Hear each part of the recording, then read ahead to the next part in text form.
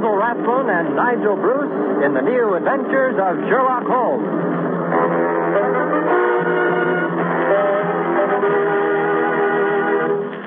This rebroadcast is especially for the American Armed Forces and their allies. Now let's join Dr. Campbell as he enters Dr. Watson's study.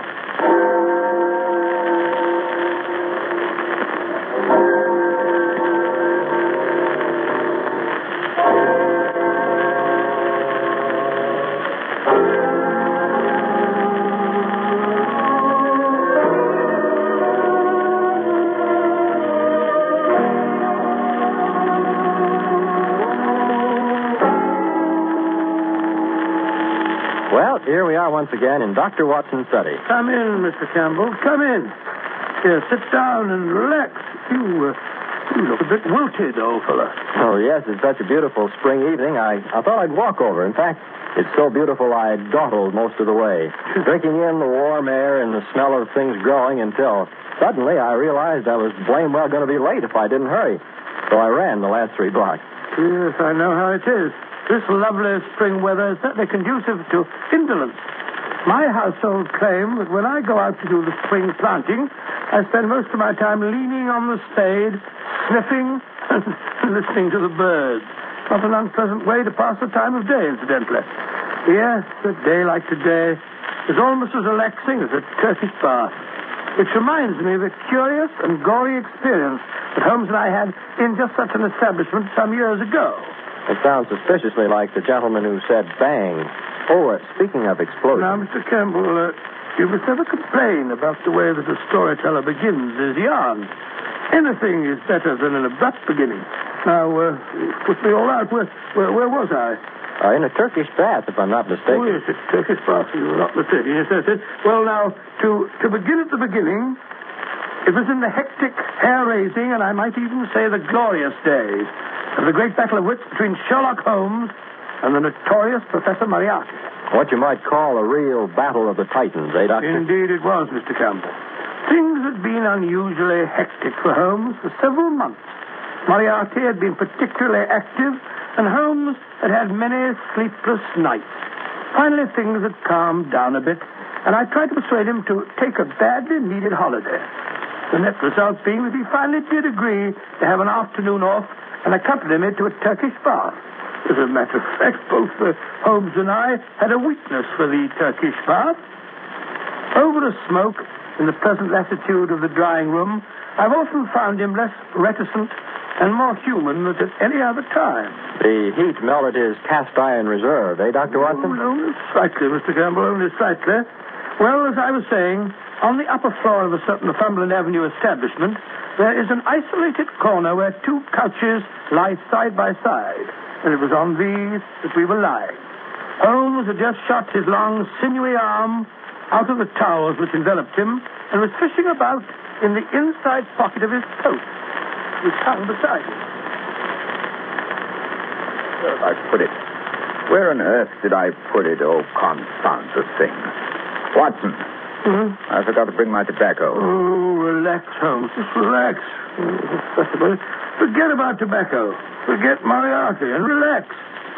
That's what we came in here for. Burble, burble, burble, burble. I am relaxed, my dear fellow. But I want to smoke. What about the burble? Nothing like the peace and seclusion of a Turkish bath. Mr. Holmes. Mr. Sherlock Holmes. Hello? Gus, the steam room attendant seems to be paging you. Oh, my goodness. Now what? Has anyone seen Mr. Sherlock Holmes? See in here, please. Here I am, Gus. Here I am. What do you want? Come on. Oh, Mr. Holmes, it's good I find you. There has been an accident, Mr. Holmes. A bad accident. It's Lord Canterbury. He's in his dressing room, covered with blood. Oh. In that case, I fancy you want Dr. Watson, don't you? Not me. I'll be with you in a minute, Gus. Oh, no, not Dr. Watson. It's too late for you. He's dead. Dead? Stabbed in 6 places. Come and look at him, Mr. Holmes, please. Dead? Dear me. All right. I'll come at once. Good gracious me. What's all the commotion? Why can't we have a little peace and quiet around? What's the meaning of this, Gus? Why are these 2 persons talking at the top of their voice? My dear Mr. Well, whoever you are, I was never under the impression that the Olympia Baths were a church. Furthermore, my dear Mr. Never mind the name. Tunbridge. Frederick Gilbert Tunbridge, a Liberal leader in the present Parliament, which everyone knows who keeps abreast of the time. My dear Mr. Tunbridge, I do not concern myself with trivialities. Furthermore, as I was saying before being so rudely interrupted, you may be interested to know that your hated rival, Lord Cantlebury, the Conservative leader, with whom you are known to have publicly locked horns on several occasions. What if I have? What's he done now, the old fool? If you mean Lord Cantlebury, he's done absolutely... Yes, he hasn't done anything, and probably never will again. What are you blithering about? Well, it seems that Gus has just discovered your, shall we say, political vis-a-vis dead in his dressing room. You mean he's had a heart attack? No, I don't mean anything of the kind. He's been stabbed. In how many places did you say, Gus? In 6 places, Mr. Holmes. But that's impossible. I talked to him not half an hour ago. We had a little conference, Sub Rose, you understand, while he was waiting for Gus to come in and give him his batter. Well, he was quite all right when I left him. Oh, really? Are you sure? What do you mean? Of course I'm sure. Canterbury was alive and cursing like a trooper when I left him. I passed Gus in the corridor as I came out of Canterbury's dressing room. He'll tell you the old boy was alive and kicking. Oh, will he? How about it, Gus? It is true. I hear swearing, but from which dressing room it comes, I could not be sure. The walls are so thin, you understand. Yes, indeed. It's quite true. The dressing room walls are thin. Gus, who is this person, and why is he asking all these stupid questions? But, Mr. Turnbridge, this gentleman is Mr. Sherlock Holmes, the famous detective. I've never heard of him. Got even with you there, Holmes. well, send for Scotland Yard. This is a matter of national importance. Quite, yes. I think you're quite right. You may as well send for Inspector Lestrade, Gus. Scotland Yard will have to be informed in any case. In the meantime, however, well, I think I'll take a look. Well, in the meantime, Mr. Whoever you are, I insist that everything be left strictly alone. Very well, then, Mr. Thingamabob, if you insist, but you'll be losing valuable time. I most emphatically do insist. Well, I'm getting out of here. Me too. I'd like some appointment. If you can do without me, I think I'll just... Just a moment, gentlemen. Just a moment, if you please. I think it's only fair to point out to you all that suspicion is bound to fall on anyone who leaves before the authorities have had a chance to search and question him. Touch me. You mean I have to be searched? We seem to have stirred up quite a hornet's nest, Watson? Yes, and I brought you in here for a rest.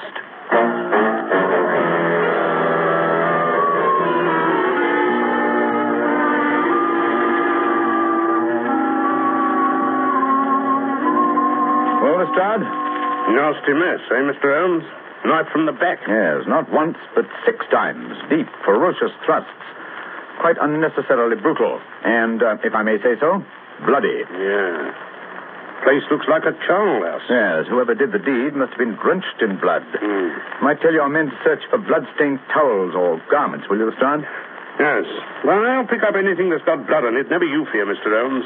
I've ordered a search of everybody and everything on the premises. Yes, that's not going to be very popular with Mr. Tunbridge, eh, Holmes? I wouldn't care if he was the Archbishop of Canterbury. When Scotland Yard says search everybody, we search everybody.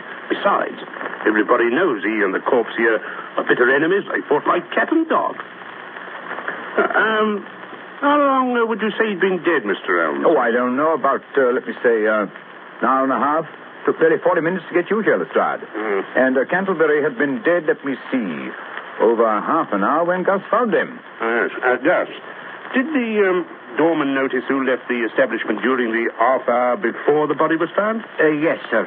Only old Mr. Welford. And he's too feeble and nearsighted to do a crime like this. Was the door to Lord Canterbury's dressing room locked? No, sir. Huh? And how does it happen that he lay here for over half an hour before anyone found him? Particularly as he was down on the books for a massage half an hour before he was found. Well, you see, I thought he was asleep. Lord Canterbury, sometimes he liked a little nap after he was in the steam room, and he didn't want I should disturb him. Oh, that's very interesting. Then you did come in this room once before you realized Lord Canterbury was dead? Yes, Mr. Holmes. But he was lying there so peaceful. So peaceful, yes. On his back? Yes, sir, just like we found him. It wasn't until the second time I come in I see he has his eyes open. Mm-hmm. And the place is, shall we say, all spattered with blood? It was so dark. The shades were drawn. It was not easy to see anything if you don't look close. Even then, some people are unable to observe the most obvious facts. And what might you mean by that? Oh, just an observation, Lestrade, just a gratuitous observation. Come in. Well, Willis, what's up? We searched the place from top to bottom, just like you said, Inspector. And there's no bloodstains nowhere, except on this. And what's that? A pocket knife, sir, large size. Oh. The handle's been wiped off, but there's still some bloodstains on the blade. We found it in the locker of a bloke named Tunbridge. Uh-huh. Just a minute, Lestrade. Don't go off the deep end. Willis. Yes, sir? You say there were no bloodstains anywhere except on this knife. Not a sign of a bloodstain nowhere. You searched the dirty linen hampers, the towels and lockers, where the customers had their clothes? Oh, yes, sir. We searched everything. There's not a sign of blood anywhere, but on that there weapon. Amazing. That's enough for me. This here is the murder weapon, and it was found in Tunbridge's locker. Bring him in here, Willis, and we'll have him on the carpet. Yes, sir. Right away. I knew he was the murderer from the beginning. Who has the motive for killing Canterbury? This chap Tunbridge. Who has the opportunity? This chap Tunbridge. He admits himself he had a talk with the deceased, and they had words. And where is this here bloodstained knife found? Nowhere but in this Mr. Tunbridge's locker. Stupid place for a murderer to hide the fatal weapon in his own locker. Tunbridge isn't as stupid as that, Lestrade. No? Then why was it there? Look here, this is an outrage, keeping me here like this. Oh, don't you realize I have influence? Oh, you might at least let me put on my clothes instead of hauling them about. I'll complain to the authorities. I'll have you dismissed, all of you. Oh, maybe you will, sir. And then again, maybe you won't. But first of all, you'll answer some questions. Have you ever seen this knife before? Knife? Yes, of course. It's mine. I've had it all my life. I used to take it fishing when I was a boy. Oh, indeed. That would explain its size, then. Now I use it to open my letters. Oh, you do? Are you sure that's all you use it for? Yes, of course. Then why are these here blood stains on it? Bloodstains? Yeah. Where? Here and here and here. No, don't you touch it. We don't want to destroy any possible fingerprints. But if it's mine, my fingerprints are already on it. Yes, he's right there, Lestrade. Furthermore, that stain doesn't look like blood to me. It's not red enough. It looks like rust. As a matter of fact, if the stain is a nice blood red, it's fairly certain it's not blood. Now, this particular stain, as far as I see... this particular stain to Scotland Yard, Mr. Yes. Don't forget, my dear Lestrade, I invented the first infallible test for blood stains. That's quite true, Lestrade. You did. Yes, indeed. My test is infallible. It works on blood that is new or on blood that is old. I discovered the first reagent, which is precipitated by hemoglobin. Sorry, Mr. Holmes, sorry, but Scotland Yard hasn't any time for lectures. We believe in action. Now, Mr. Tunbridge, it's my duty to take you into custody, and it's also my duty to warn you that anything that you may say may be used in evidence against you. Anything I say? Do you realize whom you're arresting?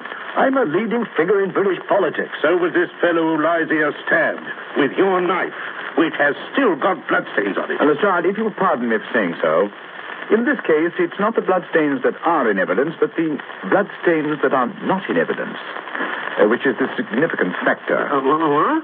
Oh, what do you mean by that? Simply that it would have been rather difficult for Mr. Tunbridge to have committed a murder as gory as this one without having bloodstains on the towel he's wearing or on the clothes, which are still in his locker.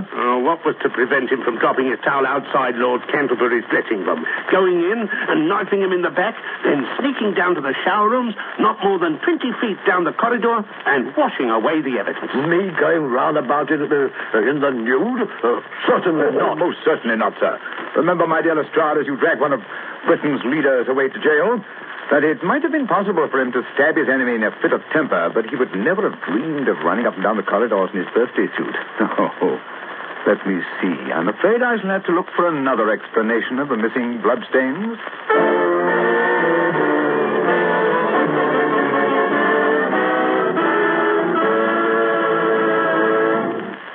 Holmes, it's late.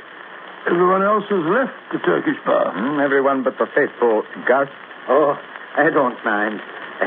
Tonight we have by my house sauerkraut. I don't like sauerkraut. Besides, I've got to stay and lock up. Then you'll have to wait till we find the bloodstains. They're here somewhere. That's why I sent home for my famous benzidine peroxide mixture.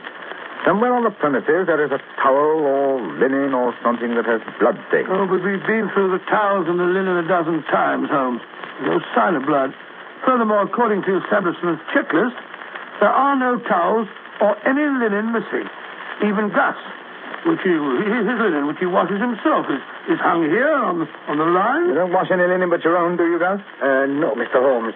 Everything go out to the laundry. Mm-hmm. I wash my own because I'd like to be fresh and clean. Twice a day I wash, noon and evening. Yes. The evening's job hasn't been done yet, eh? No. This one I washed this noon. It's my towel from this morning. Oh, yes. This morning's towel washed this noon, yes. But was it? Cantlebury was murdered in the middle of the afternoon about 3:30. Now it's now after 7 o'clock. Don't you see, Watson? This towel. Don't you see? No, Holmes, I don't. I don't see a blasted thing. The towel's as clean as a whistle. But not dry. If it had been washed at noon, it would be dry now. But it's still damp.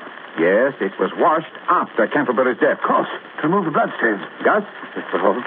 That's why you didn't report the death until half an hour after Canterbury had died. Oh, no. You had to have time to remove the bloodstains. But that's not true. Besides, you can't prove anything. The towel is clean now. There are no marks, no stains. The very fact that there were no stains on it, Gus, first made me suspect you. Lord Canterbury was found lying on his back. And yet, when you informed us that he had been stabbed, you were quite definite about the number of times that he'd been stabbed. But in the back. Yes? Yes. How did you know that, Gus? Well, I lift him up and I look. Of course, I see what you're getting at, Holmes. He couldn't have done that. No one could examine the corpse without getting blood all over himself. And yet, when Gus appeared to tell us of Canterbury's death, there wasn't a spot of blood on him. But if I can prove that this towel which you so carefully washed once had blood stains and that you were very careful to remove those stains... That you will never prove. I have scrubbed, I have used soap, I have even boiled that towel. There is not even a suspicion of a blood stain left. That is where you're wrong, my friend. Watson, run the water into this tub, will you? No matter how thoroughly you try to remove a blood stain, it will never... Out. Damn it, spots. Yes, we only need enough to moisten the cloth. Now I'll drop a few drops of my famous solution onto the cloth. There we are. Well, all I can see is a lot of pale blue streaks. Yes, it's undoubtedly blood. Blood? Yes, the curious blue streaks prove infallibly that there was blood on the towel. And now, Gus, how are you going to explain why you were so anxious to remove these bloodstains? No, I did not do it. It was Mr. Turnbridge. He did it. The knife was his knife. There was blood on it. Let me out of here. It's not my fault. I don't want to. Holmes, he's running away. Hey, Watson, we can't let him escape. Well, there he goes down the corridor. He's gone into the steam room. Don't worry, I'll get him. Phew. The steam's thick in here. I can hardly see my hand before my face. Must be in here. Look under the benches, Watson. Watson, leave the door open. Let some of this blasted steam out of here, will you? I didn't shut the door. Holmes, you hear that? The door. Someone's locked the door. Hey, somebody, let us out. Let us out, you hear? We're locked in. We've been locked in by mistake. No, you're wrong. It was no mistake, my friend. Holmes, Moriarty. He's here in the steam room with us. Oh, that's his voice through the ventilator. So you were behind this murder, too, Professor? Of course. Perhaps you would like to know why I had to kill Lord Canterbury. Yes, indeed. That would be very interesting. Good. I found it necessary to start a feud between the two great political parties because they're in danger of forming a coalition to pass certain housing reforms that would have proved very expensive to them. Well, what better way to break up an incipient collaboration than by killing one leader, having the other hanged for his murder? Very ingenious, Moriarty. A pity you should have chosen such a clumsy tool as Gus. Clumsy? Perhaps. But he fooled Scotland Yard, Mr. Holt. It was just my ill luck that you should be on the premises when the accident occurred. Thank you for the compliment. Not at all. However, it's a mistake which I'm sure Gus will be able to rectify. Gus? How? Very simple. I have sent him to put more coals on the fire. Any moment now, there should be more steam. Yes, gentlemen, much more steam. I'm afraid that when you finish with this steam bath, you will never need another.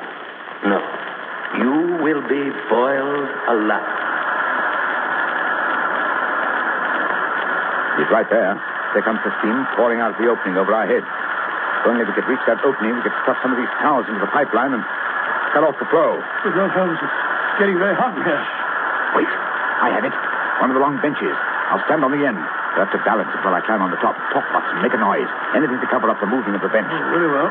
Oh, it's getting hot. Moriarty, this has gone far enough. We can't stand much more of this. Steady, Holmes. Now hand me up a towel, quick. Moriarty, turn the steam off.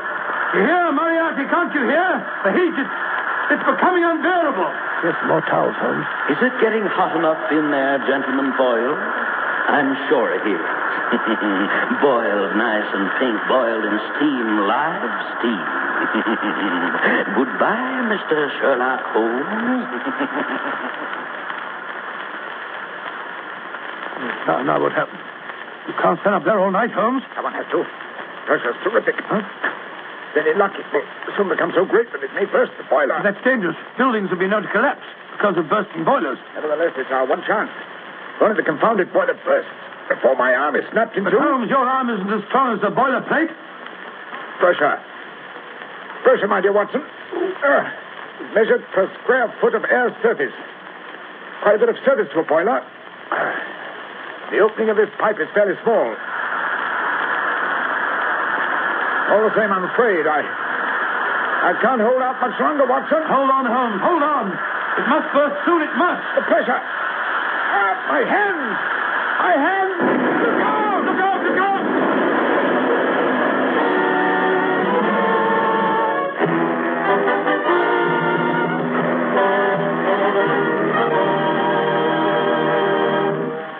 And you came through the explosion all right, Dr. Watson? Well, I had a nasty crack where Holmes and the bench fell on me, and Holmes had the wind knocked out of him, but we were in fairly good shape by the time the fire brigade pulled us out from the wreckage.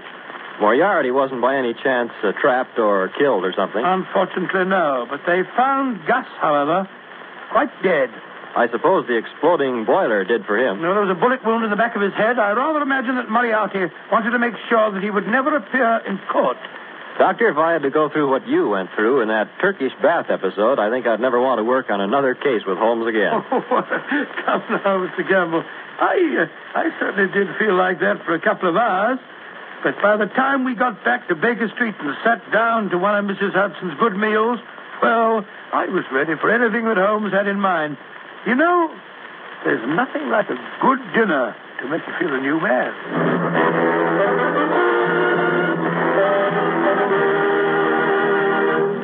You have been listening to An Adventure in Crime with Basil Rathbone as Sherlock Holmes and Nigel Bruce as Dr. Watson.